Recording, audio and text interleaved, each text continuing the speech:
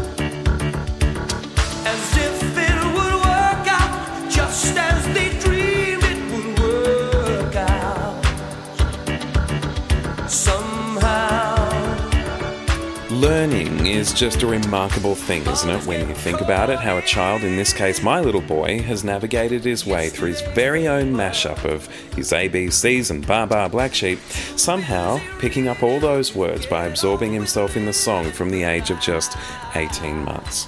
He hears the tunes coming from toys, books, and of course those screens, but most importantly from his parents, his family and carers. Nowadays, we all learn things very differently to those who came before us. Even as adults, we know that whilst reading regularly is a key driver to personal growth, so few of us actually have, or at least make the time to do it. So, what have we done?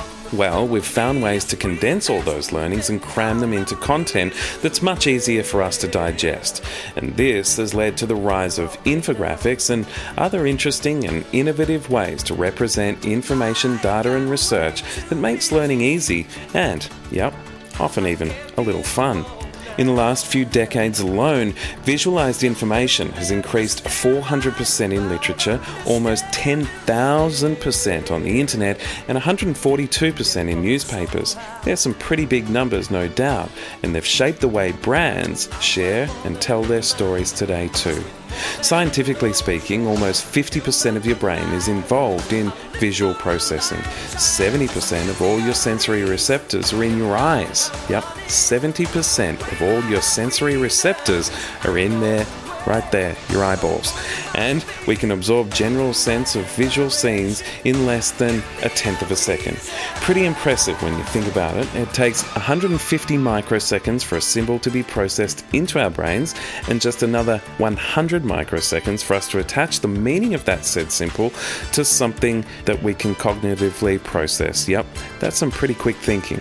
And in this day and age, we're highly susceptible to information overload. So, researchers have found that infographics help us engage with information provided because they're colourful, back to preschool and basics, but also that they're stimulating, therefore making it easier to process, as we know, but critically to also remember that information. So if you're ready to get creative, add a splash of colour and make some memorable content of your own, then throw away the rule books and open up your mind, because we're about to get schooled in the world of visual education. You ready? Let's roll.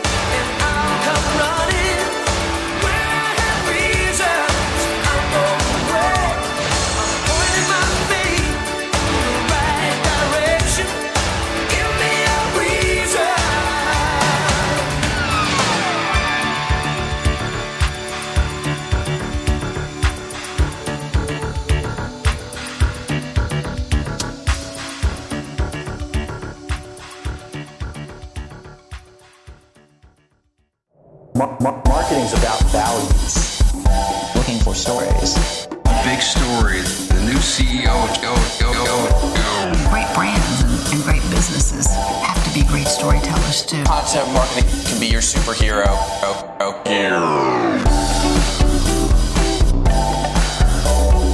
Hello everyone, my name's Raquel Everly and I'm the host of the show. This is episode 138 of Brand Storytelling, and it's an absolute pleasure to have you all along today. Don't forget, it's all brought to you by Newsmodo, the world's leading content studio.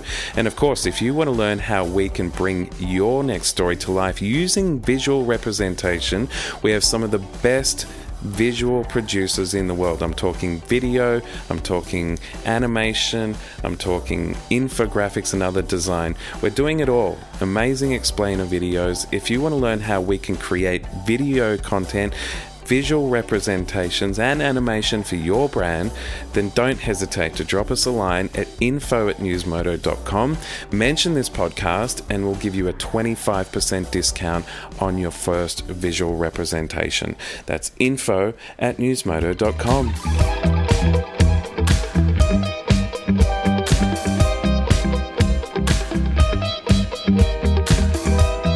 Our guest today is the president and founder of Now Sourcing, a US-based infographic and design agency. He's of course perfected the art and science of telling a compelling story backed by data and creating visually stimulating pieces that help brands educate and connect with their audiences. His name's Brian Wallace, and he joins me now.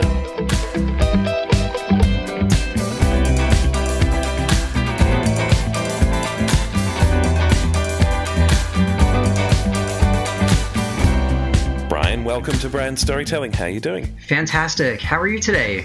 I'm really well. It's another beautiful day here in Australia, although the weather's been a little cold. We're really looking forward to some sunshine here in Melbourne. I was over your way. You're, of course, in Cincinnati, Ohio. I was over there for Content Marketing World, and that's just wrapped up for another year. It's a very exciting few days over in that part of the world. How do you enjoy living in Ohio? I like it a lot. It reminds me a bit of where I'm originally from in suburban New York City, is where I'm originally born and raised and spent a good half of my life there. But I like it a lot. It's a lot of people kind of think that the East Coast and the West Coast are really the place to be, but there's a lot of innovation that happens in the middle of America as well. I was there just a few weeks ago, actually, in a beautiful part of the world called Minneapolis. I don't know if you've been up there, but geez, it's a nice part of the world. Yeah, fantastic town. And a lot of creatives actually are in Minneapolis. Fascinating place. Yeah. Now, let's cast our minds back to when you were growing up in those suburbs of New York. You were so close to all the action, yet so far in a way because you're in the burbs. But you were really, from what I read, you're really inspired by things like the advent of the internet and virtual reality in the future, which all seems to be playing out as we speak around us. I was just looking at the launch of the new iPhone, and there's now an augmented reality capability within the iPhone 10. So it's all becoming part of our world. What were your early memories of this creative world around us? Sure, and fantastic question. So I actually just turned 40 this year, which, you know, some people say life begins at 40, and I still feel like I'm 40 going on 21. So there's no accounting for age. But I feel like it was really a really special, idyllic time in history to be a child of the 80s and so close to a major metropolis, right? Because you had all the advantages of going to the city, but at the same time, you know, you had the leafy suburbs and all of that. And so, like I said, I just turned 40. And if you're into marketing demographics, so most people have me a little bit too old to be a millennial and kind of very young to be a Gen X. So, of course, the marketers created a new segment called the Zennials, which is exactly where I fit in the middle. So I'm almost a communicator of worlds between generations, because basically half of my life, almost, I didn't have the internet at all, right? I mean, it was for military and education and stuff like that. But as far as the web, I didn't actually get into the web until the year before I was finished with high school. So I kind of love that, because you see all of the terrible things with the internet and cyberbullying and all of these things. I didn't have to think a thing about all of that. But at the same time, I was young enough to embrace the early stages of the internet and the first .com revolution and all of that. So by the time I was ready to go out to work after college, I was already good at the internet. And the internet was already at least somewhat mature. Nothing like it is today. Well, yeah, I have very similar upbringings and also have tread a very similar trajectory, I guess, where we were introduced to the internet at a really interesting time of our lives. And as you say, so much of the way we learn as human beings has accelerated in some ways, but in other ways, in terms of the way we're educated in schools. You have some thoughts on that as well, don't you? Yeah, being from New York, obviously, as an aggressive New Yorker, I'm bound to have some sort of strong opinions. I've been trying to calm down with that since I'm in the Midwest now, but here goes. So, yeah, I think that a lot of the school systems are very, very behind, and they were designed to make people into factory workers in the mid to late 1800s. And they reward people memorizing things and that sort of stuff. And what they actually do a lot is either downplay or try to flat out eradicate creativity. There's a wonderful TED Talk by Ken Robinson, which we can post in the show notes later, really further elaborating on this subject, whether or not schools killed creativity. But if you think about it, when everyone was a child, everyone was a painter, everybody was an artist and a sculptor, and you could build blocks and you could be an architect and you were into music and you were fully creative throughout the day when you're in kindergarten or whatnot. But eventually, and maybe as you start, getting into your adolescent years, the teachers start teaching you, more hard sciences. The STEM revolution is very popular right now. And not to minimize these things, these are important too, but it's not how to create a well-rounded educated person that knows how to think. Knowing how to think and how to be creative go hand in hand. And I feel like so many people, especially as they get to the age of when they need to go out and work, everybody says, oh, go be a doctor, go be a lawyer, go be an accountant, go work for a large multi-conglomerate corporation. And you don't have to worry about all of that thought process. There's really nothing more inspiring, I was just going to say, than seeing a young child, particularly your own, going through that learning process and being creative and just absorbing so much, whether it be, as you said, from an intellectual perspective or from a creative perspective or a sports perspective. It doesn't matter, just that growth and that development is just so inspiring. Absolutely. Isn't it? And I love when adults get to reclaim this for themselves a bit. So I've watched people completely career transition out. And let's say they go from technology into just free form, pure creative, whether it's poetry, whether it's music, whatever the case, or in our case, infographics and design and things like that. I think it's such a special kind of art and science that really turns on a different side of the human mind. Now, we're going to be getting into your work, as you said, with infographics, but I want to lead into that through your own experience of great storytelling. Do you have anything that stands out to you as, growing up, what you saw brands doing when they were creating the kind of narrative that we see today through brand storytelling? Yeah, fantastic question. I've been thinking about this kind of thing lately. I've been watching some different kinds of films on Netflix. There was a very interesting documentary that talked about, of all things, the movie Rocky IV. And it was, for those of you who aren't big Rocky fans, I'm not a huge fan, but I just think it's very interesting. So it painted the picture of the world in the 80s where the United States was, pitted against the Cold War Russia, and, Rocky, the little guy, fights the big Russian.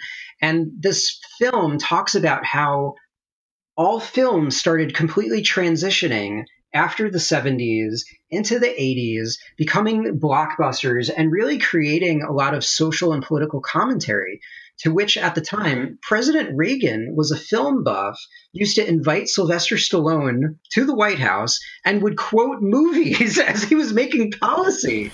So it was such a part, because remember, everybody, back in the 80s, we didn't have the internet, right? So we would all meet up at the mall, we would call each other, and if we didn't show up at 3 o'clock, we just wouldn't get together, and that would be the end of the day, right? So this was the big outlet for everybody. Creativity worked very differently, so it was a big piece in kind of shaping the way young adults thought about things. Yeah. And now as adults, as we are, sometimes we try to be. At least, we're taking in so much every day, aren't we? And we're just bombarded with so much information. It feels like the days just get shorter and shorter and the years get shorter and shorter, and the amount of information that we're faced with just gets more and more, broad in so many different channels that we're slammed with, from your iPhone through to your computer, through to the TV, through to the radio, through to the podcasts, through to the conversations and everything else.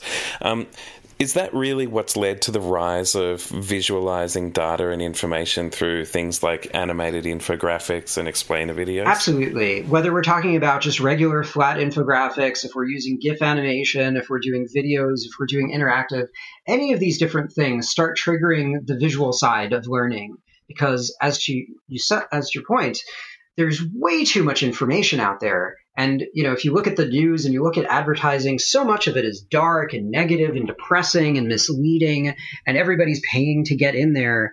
But so many of us are visual learners. And if you look at it, if you want to talk stats, there's a good stat that a lot of marketers like to throw out there called 2.7 seconds. That's all you get to show something to your audience before they bounce and never leave. We have less of a attention span than goldfish, for crying out loud. So how are you ever going to accomplish that with endless amounts of text? The more people read, the longer a book is. For instance, I've actually read some research. The percentage of people that don't finish the book goes up by every 50 pages. It's absurd, right? So people don't even read when it comes to the web. Maybe you've heard of Jacob Nielsen, basically like the father of usability, who's written some definitive work probably 15, 20 years ago by now. He likes to postulate that people don't read on the web. They do chunking and they look for visual cues and separators. So even in text, this has to happen. That's why we have titles. That's why we have lead-ins and header images. But an infographic just lights your brain up all over the place in a way that I think text cannot. So you do this day in and day out. What are some of the great takeouts that you've learned from creating infographics? What are the key things that lead to success when you're visualizing information or creating a visual representation of data? Sure. So I think, and what I love to tell everyone is, before we start visualizing anything, we have to have a good story. And although that sounds cliche, it's important. You can have the prettiest infographic in the world, but if it doesn't tell a story, it's useless. And if you miss your market, you don't know how to put it in the media, if it's not well researched and vetted, the internet loves to put a rainstorm all over your content if, oh no, you left out a period or a comma, or you said your instead of your, right?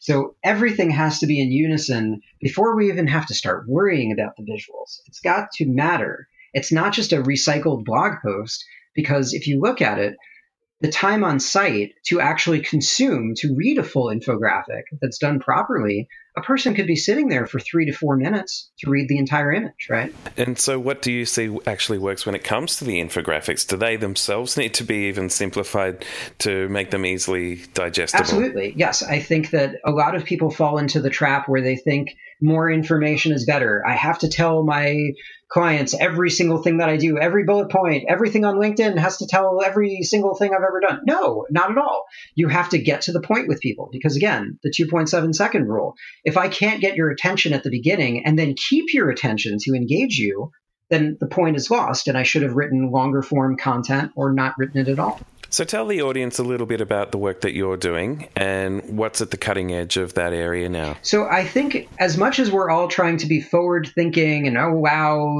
augmented reality and the future is here, you don't see people using this out there in reality because a lot of things are very expensive and they're clunky and they're stupid and they don't stream through the web. So I find that although we're on the brink of some amazing things, like Apple is making all these announcements and launches, we're still a little bit behind. So I actually find that very well done, high quality, regular infographics still do very, very well because the news media and all sorts of pop culture sites, and depending on what your content is, crave this kind of information because it outperforms the written word. Is there a format that is kind of now acceptable as the standard, most successful form of infographic? Does the eye move, for instance, from the left to the right, up or down to up? What are some of the tricks that you can say have had success in terms of engagement with just infographics themselves? Sure. So I think opening a person's mind a little bit deeper into something that they thought that they knew. So Mark Twain is often attributed to a quote where he says, and if you've ever seen the movie The Big Short, since we've been quoting movies, he says, it's not the things that you don't know that get you into trouble, but it's the things that you do know that just aren't so. So if you say to someone, hey, you think you know how influencer marketing works, but really, here's how it works. So we just had a piece that went very, very viral over the last month. It's been in, I'd say, over 130 different publications, including Mashable, Entrepreneur, The Next Web, all sorts of different things all over the world.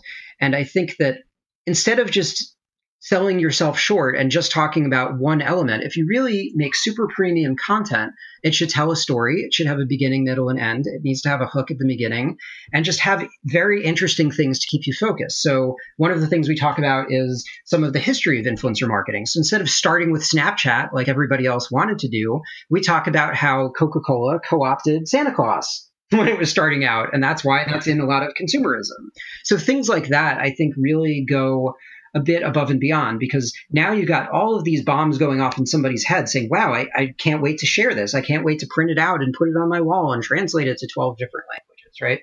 I think that's really the key, to make something that is just really evergreen, everlasting, and enduring. We have things that even 5, 6, 7 years later, people still share socially and blog about and are in the news years down the road. Speaking about in the news, there's a great case study that we've discussed and you've shared with us and is now live on the show notes at newsmodo.com if you want to jump across and have a look. It's the one about the $64 million man. Let's talk about that one, because it's a great example of an infographic. I am, of course, speaking about the Tobias Harris $64 million trade infographic, the basketballer. Could you talk our audience through this as an example and how it's been so successful? Sure. And I love bringing this one up because people can really see the power of an infographic. So rather than just, hey, here's a pretty thing and somebody linked to it on the internet and commented, the result in this case, someone got a contract for $64 million before their 23rd birthday. That's mind-blowing, right? So let's talk about it. So for those of you who don't really follow the world of sports, there is something new in the world of data analytics and data scientists and all the smart people at MIT and all sorts of schools and researchers all over the world that are spending a lot of time in the world of sports, completely changing it forever. And it will never be the same as it ever was. No longer will we ever just trust our gut and a scout and how they throw the ball and all of this stuff.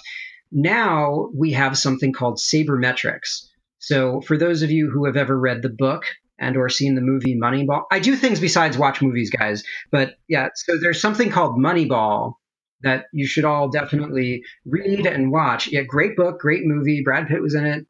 They did a good job with it. So instead of just buying the high-priced baseball player, they went to the undervalued player and got them instead, and then built an amazing team of overlooked people that completely outmatched the so-called stars. So it started as a movement in American baseball, and then it found its way into soccer, it found its way into American football, and certainly, and the subject of this infographic, found its way into basketball. So in this case, we actually found some incredible sabermetrics, and at the time, this was already a couple years ago, there was not as much going on sabermetrics-wise. We found a wonderful study online, and we put together an infographic saying this is the most undervalued player at the time, who was just about to go into free agency. He was not being played enough. He was at the Orlando Magic. And yeah, I mean, once we put that out there, the internet went crazy. It went viral all over Reddit constantly. All of the large sports sites and commentators started talking about it. All of the message boards and threads said, wow, look at this guy. You know, we thought he was okay, but when we actually look under the data and looking at sabermetrics, this is amazing. There's some, just for those who clearly don't have this in front of them, there's some pretty interesting layers within this infographic. I was just looking at, it's got a comparison section between this guy, Tobias Harris. I mean, I'm a basketball fan. I've never really heard of this guy.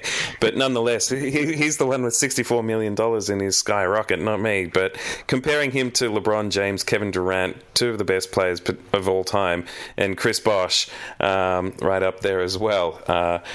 But using actual data to represent the fact that this guy averages 17 points per game, and there's a whole heap of stats here that for the uninitiated and for non-basketball fans will probably fall into the boring category, but it's a great infographic for anyone to take a look at because it's just got so much in there.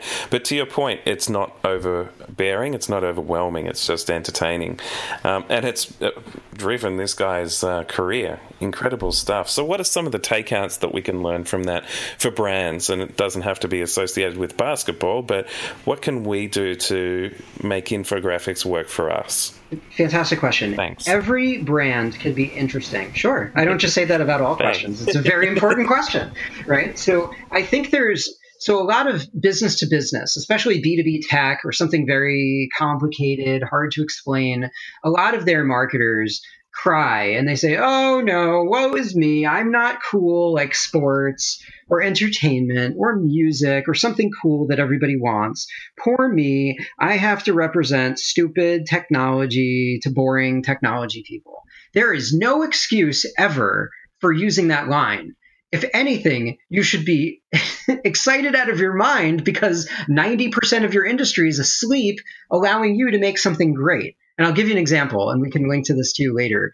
So are you familiar with polished concrete polishing? I am. Right? I am. I love polished concrete. Of course you do, as does everyone. So when you go into a large retail outlet, wherever you are in the world, it's the shiny floors that are made out of concrete, right? So instead of little tiles and things like that.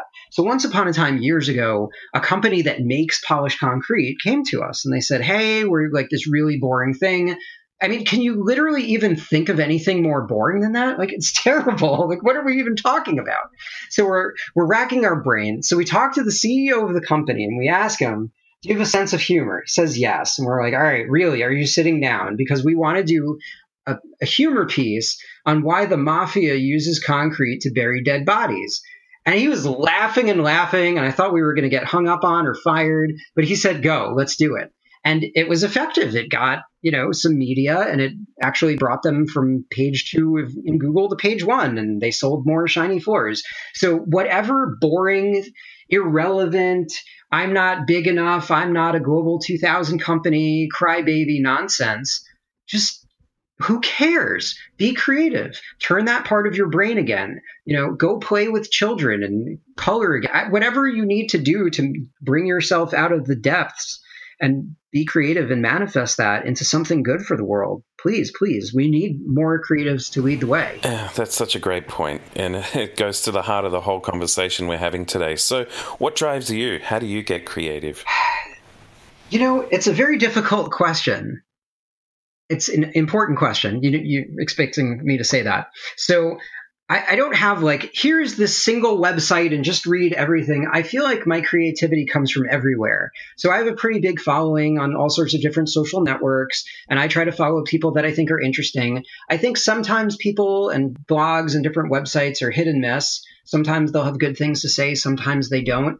So I have such an assortment of different things across my Facebook feed, what I look at on LinkedIn, what I looked at on Twitter, a variety of different websites and emails. I think it's very different for the person. I think really to just try to attain some kind of balance, I think a lot of people just burn themselves out and they're so busy listening to all the nonsense about hustling and grinding that they're killing themselves. So I think sometimes people just need to recenter and recalibrate. And for you, whether that is prayer, meditation, just getting enough sleep, drinking enough water, eating right, taking care of yourself. I think a lot of people are just out of balance, and that kills their ability to create because they're just in survival mode. And I think this is a global overarching comment before it's here's 5 things to read, right? I think that certainly gets me going. I think there's a variety of publications that are good. So, I like the Next Web. There's something called The Hustle that's kind of interesting. The Skim is a nice kind of resource out there. There's a Facebook page called Goalcast, which kind of does a bunch of videos that are fairly inspirational. But I think it's different for everybody, different strokes for different people. Absolutely. And for our listeners, I am, of course, speaking with Brian Wallace, all the way from Cincinnati, Ohio, who is the president and founder of NowSourcing.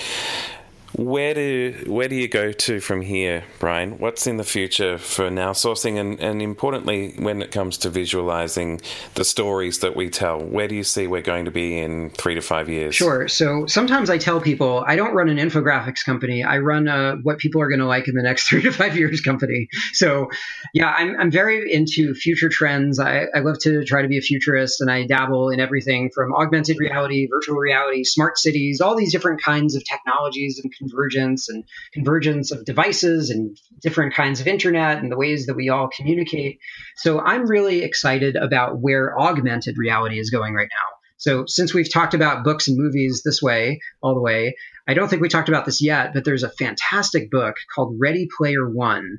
And it talks all about virtual reality and augmented reality. It's a little dystopic, and Steven Spielberg is actually going to direct it into a movie, which I believe is coming out. It's going to be so It's cool. going to be amazing. It's coming out, I think, in March of next year. Everybody, please pick up this book and read it. Nobody's paying me to say that, but it's set in the 80s, the whole thing. It just brings back the 80s, and it just talks about how that whole world is on there. And everybody who's even working on all the virtual and augmented reality today gets this book when they start. It's like the Bible of the industry, and it's just so cool. So I'm very excited where content is going to go. So instead of staring at the TV screen and the typewriter fused together, aka your laptop, desktop, whatever, instead of having these stupid devices that really haven't innovated at all since the 80s, we're going to throw away the monitors and we're going to immerse ourselves into a different world, and we're going to need content there, right? That's where I think a lot of this is going. So the internet's not quite there. The devices aren't quite there. There's a lot of different companies that are working super hard on this right now to make this hopefully not too distant future a reality for masses. And I'm super excited on where that's going. And do you think that'll be good for learning? It'll be fantastic for learning because it will be immersive and multidimensional. So let's say you're learning to be a brain surgeon. So rather than just cutting people up or reading it in a book, you can look at a three-dimensional model that you can pick up and you can pinch and zoom and move around in different angles, and you can have multiple people interacting in it. And it's really fascinating. Well, I can't wait. There's so much to look forward to in the world of learning, and particularly when it comes to visualization and the world that we'll immerse ourselves in the years to come. Goodness knows, we've talked about what we've experienced growing up, what our children and even their children will experience in the generations to come. Brian, it's been an absolute pleasure having you on Brand Storytelling. For all our listeners, where can they find you? You can find me all over the internet. Usually my handle on social media is NowSourcing, and you can always see us at nowsourcing.com. And for all our listeners, thanks again for joining us on this exciting episode of Brand Storytelling, and we look forward to all of you jumping back on board with us next week. This has been the Brand Storytelling Podcast, brought to you by Newsmodo. For more information on anything you've heard on today's episode, visit the show notes at newsmodo.com. Thanks for listening.